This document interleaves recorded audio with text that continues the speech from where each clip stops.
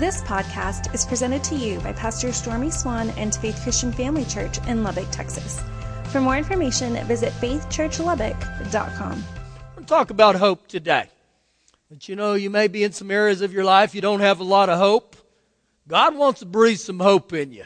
And I believe the scriptures will show you that every day is a gift from God. Do I view it that way? Well, God wants you to live with hope today, tomorrow, and even for your future. God's design for each one of us wasn't to go through this world miserable and beat up and broke down and knocked down and kicked around and drug around and all the above. God's got hope for you, okay? Just some thoughts for you. Periodically in King David's life, you read the Psalms and you'll find out that life was very difficult. Just read them and you'll look, man, that dude went through a lot of stuff.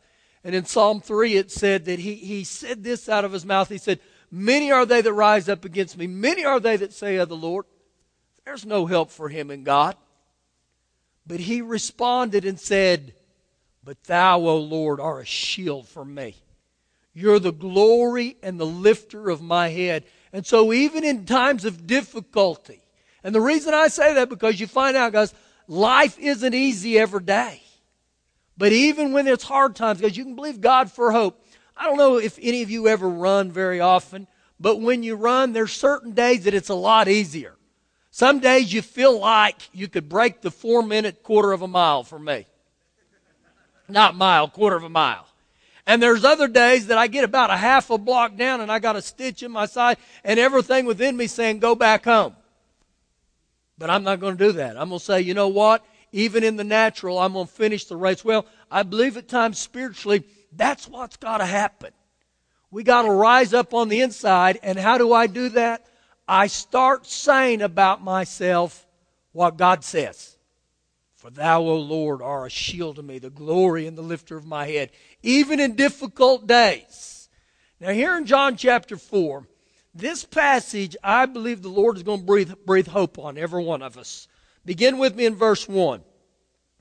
Therefore, when the Lord knew that the Pharisees had heard that Jesus made and baptized more disciples than John, though Jesus himself did not baptize, but his disciples, he left Judea and departed again to Galilee, but he needed to go through Samaria. Now, when the Jews would travel from Judea to Galilee or Galilee to Judea, they did everything within their ability and their power to avoid Samaria. In other words, they would not go through Samaria if they could get away with it. Now look real close at the wording in verse 4. But Jesus needed to go through Samaria. He needed to go through Samaria. One translation says there was the need. The Amplified says it was necessary. And so when Jesus went there, guys, it wasn't because there was a great restaurant there and there wasn't great shopping there, but there was a spiritual need there. So when I read here that he needed to go through Samaria, it wasn't by accident and it wasn't coincidental. It was divine, or it had purpose. Now when we go on to this, you'll begin to see why this was all said. But Jesus has specific purpose for every one of you. I don't care who you are. He's got plans for us.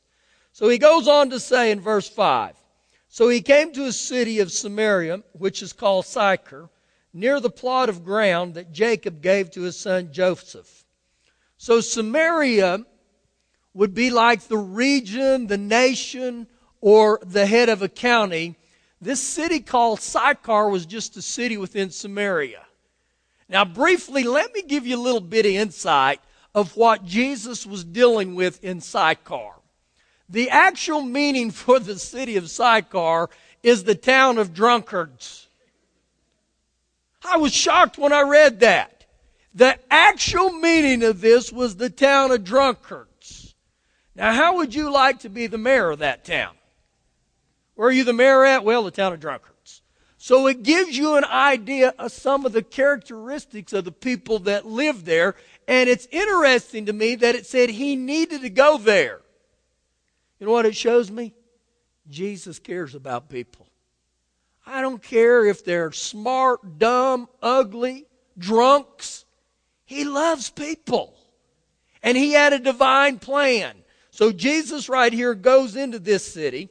And in verse 6 it says, Now Jacob's well was there. And Jesus, therefore, being wearied from his journey, sat thus by the well, and it was about the 6th hour. So I don't know if there's a bench there. I kind of get the impression that Jesus himself may have been leaning up against this well. And I want you to note, guys, he's tired from the journey, and it's high noon. It is high noon when this takes place. Verse 7. A woman of Samaria came to draw water, and Jesus said to her, Give me a drink. Now, if we kept reading this passage, which we ultimately will, but if we kept going on here, you would see that this woman's life up to this point had been bad. It had been miserable. She hadn't had a lot of good things happen. Now, the people that went to the well in Sychar, this identified them. What do you mean it identified them? The only ones that would go to the well were the poor. They went, and normally they would go 2 times a day, early in the morning, and then they'd go again late in the evening. It's high noon. So why do you think she was going there? Do you think she was trying to beat the 5 o'clock rush? No, I believe the reason she was going at high noon is because she had the thought nobody else will be there. In other words, she had so much pain, so much failure, shame, and guilt in her life. She had the thought is if I can just go there, I won't have to see anybody. I won't have to deal with anybody. But little did she know that Jesus had a need to go through there, and he was right there at the well. Now, this wasn't coincidental or accidental. This had kingdom purpose. Now, for a woman who had no hope, this was significant. I want to show you just a couple things in some scripture, and we'll come back here. Go to Proverbs 16. Proverbs 16. I'm going to show you a couple passages in the Old Testament. I want to show you one more in the New before we go back there. Proverbs 16. And there's just some words in here that really begin to jump out. Verse 33. Proverbs 16:33. It says, The lot is cast into the lap, but its every decision is from the Lord. Now, sometimes when you read any passage in the Bible, you think, what's he talking about here? I went to several different passages just to get an insight on what was said here. It said where the lot is cast into the lap. One translation says that you cast your vote. In other words, you have a say-so in what takes place in your life. The last part says, but its every decision is from the Lord. The Message says, but God has the final say-so. Now the Amplified says, even the events that seem accidental are really ordered by Him. In other words, God is aware of what's going on in your life. And we go back to this lady here. God was aware of her life. He knew what was going on with her. And many times when we say stuff like this, our thought is, well, if God's aware of us, then why isn't He doing something? Where are you at, God? How many of you ever looked up to heaven or even in your thoughts or said, what's going on, God? Do you not see what's happening? The next book is Ecclesiastes. Go to Ecclesiastes 3, and I want you to see this. This will fill in some blanks even with what I just said. Ecclesiastes 3, and I'm going to start in verse 1. And it says, everything has its time. To everything there is a season or an opportune time. To everything. A time for purpose under heaven. The Message says, a right time. A right time. So if we looked at verses 2 through 8, 9 through there, you would find out that the things that happen in life, there's a right time for everything. In other words, what he's telling us here, there's a proper cycle or a proper time for everything we do in life. Look at verse 11. He has made everything beautiful in its time. Also, He has put eternity in their hearts. The Amplified says He has planted eternity in man's heart. And so when you look at this, He's telling us the only thing that can satisfy us is Father God. He's placed eternity in every one of our hearts, but yet me and you, we still determine whether we're going to let Him in there. And so what happens with man is we're always searching for purpose. We're always searching for things in life.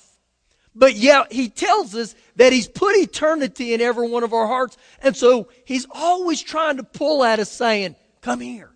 Give me your heart. Let me be Lord of your life. Now look what He goes on to say the last part. Except that no one can find out the work that God does from the beginning to the end. Just because I can't see the things that God is doing or isn't doing doesn't mean He's not working. Now listen what the Message says there. You won't know what God is up to. And so God's at work. Just because I can't see the natural things with my eyes or touch them doesn't mean He's not at work. Now we jump back to the lady at the well. It would be very easy for her to say, is this how my life is going to be? Am I always going to be hurt and these things happen to me? God's got a plan for each one of us. Look into the New Testament to Romans chapter 5. Romans chapter 5. He's got a plan for you. There's seasons that He's going to move in your life, I promise. Romans 5, verse number 6. Says this. For when we were still without strength, spiritually weak and powerless, in due time Christ died for the ungodly. One translation says, just the right time Christ died for the ungodly. At just the right time. Not, well, over here, just the right time. The precise time. Now, I highlight that just for a minute. I want you to think back, and when you gave your heart to Jesus, what was the series of events that took place? I remember what happened in my life. I started hearing the Scriptures about the things of God. And I started going to church. And I remember I would sit back there and I'd hear the things of God, and there was a stirring within my heart. Remember, eternity's been put in our heart. And God started dealing with my heart, and He started dealing with my heart, just like many of you. And there were times I would sit back and I would sense God pulling at my heart, and then you know what I'd say? Not today. Not today. I'm not ready to live that way. There's some things I still want to do in my life. And then I'd come back the next week. And then one day, at the opportune time, at that specific time, at just the right time, there was a collision between me and Father God. And I gave my heart to Jesus. Was God always there? Absolutely. He was always there working. And that's how He is. Think about this in your life. What was all the series of events that led up to maybe you and your spouse marrying and crossing each other's path? It wasn't just by coincidence. God had plans. You know, I think back to my life. Me and Shelley went to the same junior high. I didn't know her. I went to the same high school. I didn't know her. But over a course of years, at just the right time, we crossed paths. See, God knows. He knows our future better than we know our past. Think about this, maybe at a job with you. Think of the series of events that took place for you to get a certain job, for you to be doing what you're doing. Years ago, I was wanting this job, and to make a story short, they narrowed it down to two of us. I knew it was mine. Yes, I got it. I went down to that office to get my new job, and they told me they gave it to another guy. I was dejected. I was tore up. God, what are you doing? I remember walking in the house, and Shelley said, you get it? And I said, no, I didn't get it. And immediately out of her mouth, she said, God's got something better for you. Now, you know what my thought was? Yeah, buddy. Yeah, but I was beat up. 2 weeks later, that same company called me back and said, this is what's going to happen. We knew this would be a better fit for you. Ultimately, it was by far the better fit. It was at the opportune time, at just the right time. See, God's aware of you right now. Now go back with me to John chapter 4. John chapter 4. In saying that, how many of you are praying for something right now? How many of you are believing God for something right now? Listen, don't give up hope, okay? Don't give up hope. Remember, he said there's a season for everything. There's going to be things that happen. God wants to be a part, and as long as I just keep living for Him, He's going to move. Now we go back here. This woman goes to the well, and Jesus says, give me a drink. Verse 8. For His disciples had gone away into the city to buy food. Those dudes love to eat. It's amazing how many times in the Bible you find out. And so evidently, man, Subway's having a special, so they stop by. Then the woman of Samaria said to Him, how is it that you, being a Jew, ask a drink from a Samaritan woman? For Jews have no dealing with Samaritans. Now the reason with that, guys, is this had been hostility from generation to generation. And why there was such hostility between them, the Samaritans were a mixed race. They were part Syrian and part Jewish. And so they collided.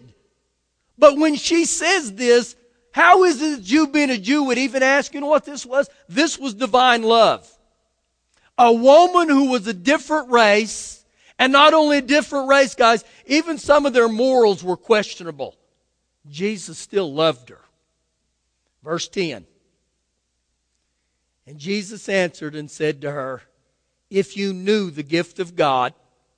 Now note that right there. If you knew the gift of God, and who it was that says to you, give me a drink, you would have asked Him, and He would have given you living water. Now, two things right there really stand out in verse number 10 when you look at it. If you knew the gift of God. See, it's one thing to know the gift of God. The second thing I want to point out there, He said, and you asked me. And you asked me. The only way I get saved is to ask Jesus into my heart. It's the same in every area of our life. Jesus doesn't do stuff without us giving Him permission. And Jesus is telling her, if you ask, you would be given. Now He knew right here that she was hopeless. And Jesus also knew not only was she hopeless, He knew what was missing. And He's telling her this. Look at her response. The woman said to Him, sir, you have nothing to draw with, and the well is deep. Wherein then do you get that living water? So in her eyes, she's thinking it's something that's physical. She thinks it's something you can buy. And what happens as human beings, guys, if we don't ever allow eternity through Jesus in our hearts? We begin to search for everything in the world. I remember for years of my life, I searched for so many things to make me happy. It never worked. And this is where she's at. She's searching. Verse 12. Are you greater than our father Jacob, who gave us the well and drank from it himself, as well as his sons and his livestock? And Jesus answered and said to her, whoever drinks this water will thirst again. But whoever drinks of the water that I shall give him will never thirst. But the water I shall give him will become in him a fountain of water, springing up into everlasting life. And so right here's what Jesus is saying. Listen, darling, the only thing that will ever satisfy is Jesus. That's it. You can keep looking around for this and this and this and this. But when I read into this farther, and you'll see she does not get it that Jesus is talking about the things of her heart, the things of her spirit. So look what she asked in verse number 15. Then the woman said to him, sir, give me this water that I may not thirst. Give me this water. Now you know what she's thinking? There's a new energy drink out. Man, I got to get some of this Gatorade. I got to get Red Bull. Man, that 5-hour energy, that's where it's at. So she says, give me this water that I don't thirst. Now listen to this. nor come here to draw. You know why she says to come here to draw? That every day she went to that well to draw, it brought up her past, all her shame and her guilt. So she says, I want this water so I don't have to come here, because every time I come here, it reminds me of all the yuck in my life. Now she's thinking physically. Jesus realizes he realizes she's thinking physically. So look what he says in verse 16. So Jesus said to her, go call your husband and come here. The woman answered and said, I have no husband. And Jesus said to her, you have well said, I have no husband. For you have had 5 husbands, and the one whom you now have is not your husband. Is that you spoke truly? So you know what Jesus does? He does what I call, he reads her mail. He tells about all the issues in her life. I had a guy that once I got born again, the Lord put me across his path. This guy was so sensitive to the Holy Spirit. He would read my mail all the time. I would be riding in him. We reffed a lot together, and I'd be riding with him, and he would just start telling me all the stuff that was going on in my life, and I'd say, when's the last time you've been talking to Shelley? And he'd look at me and say, I ain't talked to her about nothing. He would read my mail just like this. Now, when Jesus tells this woman of everything in her life, it shows the severity of her life. But when I look at it, none of these were hang-ups to Jesus. In other words, it didn't bother Jesus that in man's eyes, she was a 5-time loser. He really didn't care. And so when you begin to look at this here, all she was doing was searching for fulfillment and purpose in her life. She had gone from man to man for man. And you know what I find out with most human beings? That's what we do. We look through fulfillment through other people. Man, if I just had a Prince Charming as a husband, my life would be so well. And if we can't find it in other people, we look to money, we look to fame, we look to success. And that's exactly what this woman was doing right here. And let me ask you something. What well are you dropping your bucket into right now? If I don't allow Jesus into my heart and to be Lord of my life, remember, He's the only thing that satisfies. I'm going to keep dipping a bucket that has holes in it into a well. And when you dip a bucket into a well that has holes in it, you know what that means? You got to come back day by day by day, day after day after day. And not only do you have to come back after every day, you never have fulfillment. What a question, huh? So he asked her this. Now, when Jesus reads her mail, look what she responds in verse 19. The woman said to him, Sir, I perceive that you are a prophet. You think so? Really? It's a pretty good evaluation. I perceive you're a prophet. You know what that shows me? That she knew Jesus understood what was in her heart. Now it's interesting that this Samaritan woman said, I perceive you're a prophet. In Matthew 13, the last part of that chapter, Jesus himself said, a prophet is without honor except in his own country and among his own family. But yet here, a woman who did not know him, she knew he was a prophet. Now look what goes on here in these next few verses, verse 20. She says this, our fathers worshipped on this mountain, and you Jews say that in Jerusalem, the place where one ought to worship. Now when she said this because the Samaritans, they denied this. They hated the fact that the Jews would say, the only place you can really worship is Jerusalem. Jesus said to her, woman, believe me, the hour is coming when you will neither worship on this mountain nor in Jerusalem the Father. It won't be either of those places. Verse 22. You worship what you do not know. We know what we worship, For salvation is of the Jews.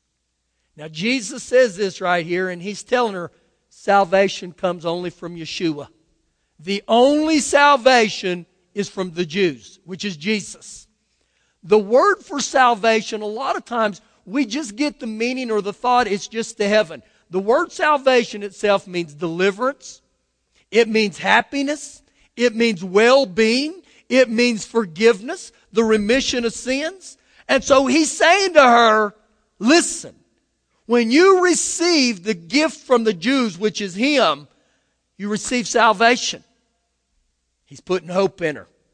Verse 23, but the hour is coming, and now is when the true worshipers will worship the Father in spirit and truth, for the Father is seeking such to worship Him. God is spirit, and those who worship Him must worship Him in spirit and truth. So what he's getting there. Remember, she says that, well, you guys say we got to worship in Jerusalem. Jesus is saying, true worshipers, guys, it's not about an outward act. It's all about the heart. It's not about legalism. True worshipers are going to worship Him from their heart. And so he's telling her, it's not whether you're in Jerusalem or up on this mountain. It's right here with me. Keep reading. Verse 25. The woman said to him, I know that Messiah is coming who is called Christ. When He comes, He will tell us all things. Now remember what Jesus had just done? He had told her all the sin in her life. Verse 26. Jesus said to her, I who speak to you am He. Right here, Jesus declares that He is the Messiah. And what really blesses me about this is her past sins and her present sins didn't exclude her. They didn't eliminate her. Jesus didn't say, sorry, you've blown it so many times, you're not getting in. He doesn't say that to her. Verse 27. At this point, His disciples came and they marveled that He talked with a woman, yet no one said, what do you seek, or why are you talking with her? Now the reason they said this, the Jews considered it improper for a rabbi to ever speak to a woman in public. That's why they said this. But look what happens in verse 28. The woman then left her water pot, went on her way into the city, and said to the men, come see a man who told me all the things that I ever did. Could this be the Christ? Note there, she dropped her water bucket. Why do you think she did it? I believe she got born again. I believe she gave her heart to Jesus. He forgives her. He restores her. He empowers her. He transforms her and gives her hope. And so once she gets Jesus in her heart, she finds her real purpose in life. What's her real purpose? Read again in verse 28 and you'll see it. The woman then left her water pot, went her way into the city, and said to the men, all of a sudden, this woman gives her heart to Jesus, and now she's going back to the men of the city to tell them about Jesus. Man, something happens when I give Jesus my heart. Not only does it bring hope back into me, man, it gives me purpose. Now, you know what's interesting? This is just the thought I have. She goes back into the city to tell all these men about Jesus. I know she's been married 5 times. But yet, how many of these other men has she ministered to or told about Jesus? Has she had other actions with? Why am I telling you that? God is so significant that He'll take a woman that's viewed as insignificant and use her. I don't care how insignificant you think. Now remember how this all started. And Jesus had the need to go there. What ultimately was that need was God said today, at just the right time, I'm going to cross your path with this woman. And not only is she going to receive you, and it's going to turn her life completely around, look with me in verse number 39 at what happens. Get this right here. And many of the Samaritans of that city believed in him because of the word of the woman who testified, he told me all that I ever did. That right there put hope in me. That put purpose in me. I sat there and began to look at that. God was so aware of that one woman, but not only that, he loved these people in the city of Samaria. The city that was called a town of drunks so much that Jesus personally had a divine appointment there. See, he's got divine appointments with us. He wants to touch your heart. He wants to put hope back in you. He doesn't want us to ever give up. Now, two things I see here. Jesus still takes messes and makes miracles. But you know what even more he wants to do? He wants to take your mess and make it his message, where it gives you purpose in life. Where here this one-time, 5-time divorcee, God used her. And no matter what you've done, God will use you. Remember, guys, salvation is the Jews, but it just wasn't for the Jews. It was for every one of us. So in order for me to have kingdom purpose, number one, I've got to give my heart to Jesus. But once I get my heart to Jesus, how do you keep hope in your life?